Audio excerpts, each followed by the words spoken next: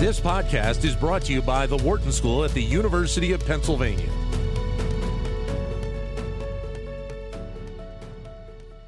Well, research released late last year around retirement savings focused on the issue of regret as a motivator.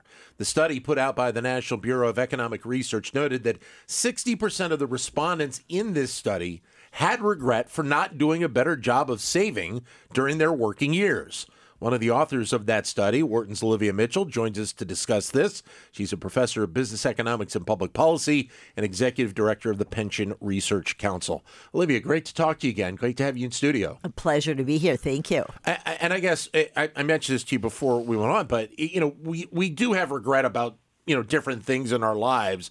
So this component of regret, I guess it's probably not a surprise to see it as a component to whatever level in the concern about retirement savings.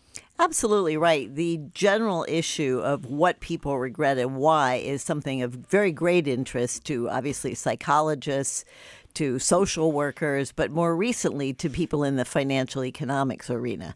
Because what we're concerned about is what are some of the factors that explain why so many Americans undersave and what can be done about it. So that's where I cut into the question. And you and I have talked about this in the past about, starting saving as early as you can. And so I guess there's the connection that, people maybe 20, 30, 40 years ago didn't think along those lines as much. Now they're maybe starting to do it here. And there's a way to maybe connect the two sides of that.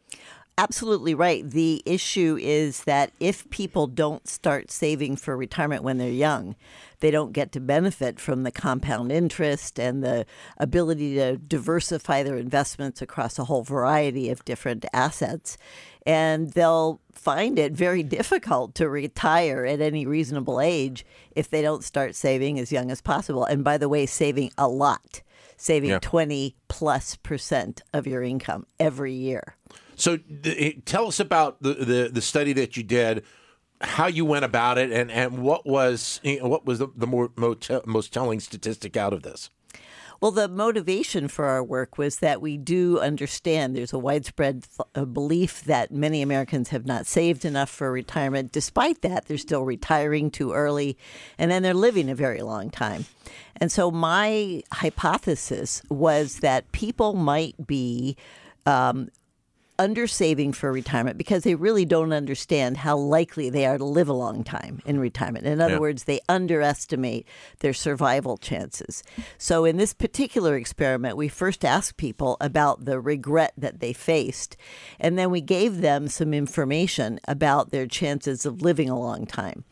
And not surprisingly, what we found in a nutshell was that people who were informed about their chances of living a long time, were most likely to regret having quit work too early, having saved too little, having claimed their Social Security benefits too early, and two other interesting outcomes, not having purchased long-term care insurance for when they were old, and not having purchased longevity income annuities. That is, the type of income you can buy that provides you a paycheck the rest of your life, no matter how long you live. How much of then was the concern ending up about just the information that maybe they didn't have earlier on in their lives? So we have asked people a number of questions about their subjective life expectancy. That is, what do you think the chances are that you can live to 75, 85, 95 years old? Yeah. And the evidence shows that women are particularly likely to underestimate their survival chances. And we know that if people underestimate how long they're going to live, then they're not going to save very much and they're going to consume money and run out. So having thought about that, we then went on and asked these people, what's the chances that you think you saved too little? And 60% of people over the age 50 said they regretted saving too little. But other regrets were also predominant. So, for example, 40% that had not purchased long-term care insurance wished they had. 37% said that they had wished that they had worked longer. And related to that, about a fifth of them said that they had claimed their Social Security benefits too early. Now, that's important because every year you delay claiming your Social Security benefits, your benefits go up by about 8%. So that's a really realistic kind of change that people can make in the real world, and yet a lot of folks didn't do it. And realistically, I think from a generational perspective, I think we're starting to turn the corner on some of those issues anyway. We know the data about living longer in general. There's more of a recognition of that. And because of some of the economic occurrences that have occurred over the last decade or two, we are seeing people work longer in their lives, working into their 70s. So there's a little bit of a dynamic here that's already starting to occur here. And maybe that is a benefit to the younger generations coming up. Well, it's absolutely true that the people who work longer do end up getting higher benefits. And I think the information about Social Security is beginning to get out there in terms of people understanding how much they can benefit by delaying claiming. But there still is huge misinformation and financial illiteracy about the way Social Security works. Yes, it's true. The older you are, the more likely you are to know when you can claim your benefits. And you might have a vague idea. But the reality is that the rule book for Social Security is over 2,000 pages long. So no wonder mere mortals like myself and you cannot necessarily get it perfectly right.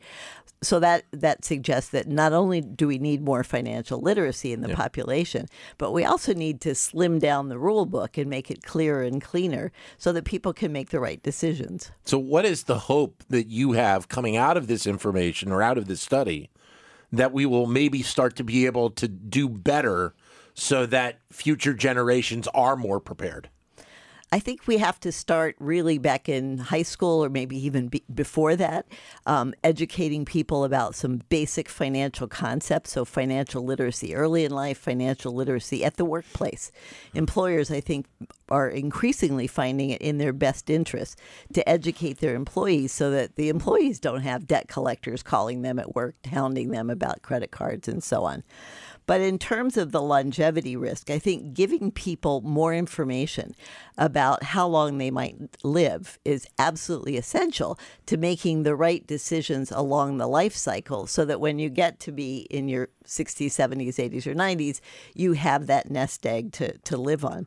One of the things I would note is that the CDC, the Centers for Disease Control, just a couple weeks ago released new evidence suggesting that Americans' life expectancy has gone down by 4 years compared to the 1960s. So this is a big shock and a big surprise, and part of it's due to COVID. No expectations there. But what's important is to underscore the fact that your life expectancy is not how long you're going to live. Half the people live longer than that. And so what you really need to start emphasizing is the dispersion or the range around the life expectancy.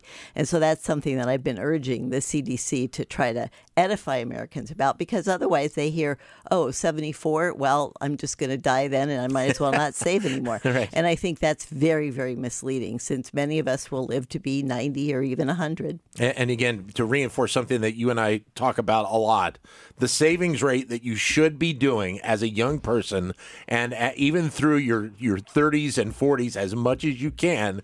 You harp on it a lot, but it's very important to save as much as you possibly can for as long as you can.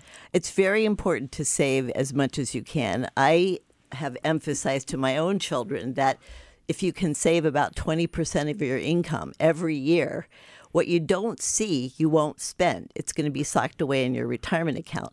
And people tend to adjust their consumption naturally to the amount of money they have. So that's one good way to think about it.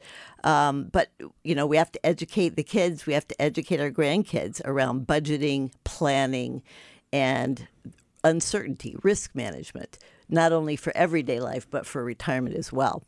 Olivia, as always, great to talk with you. Thanks very much for your time, and congratulations on the research. Thank you. Always my pleasure. Thanks. Thank you. Olivia Mitchell, Wharton professor, joining us here in the studio. To keep engaged with Wharton Business Daily and other Wharton School shows, visit businessradio.wharton.upenn.edu.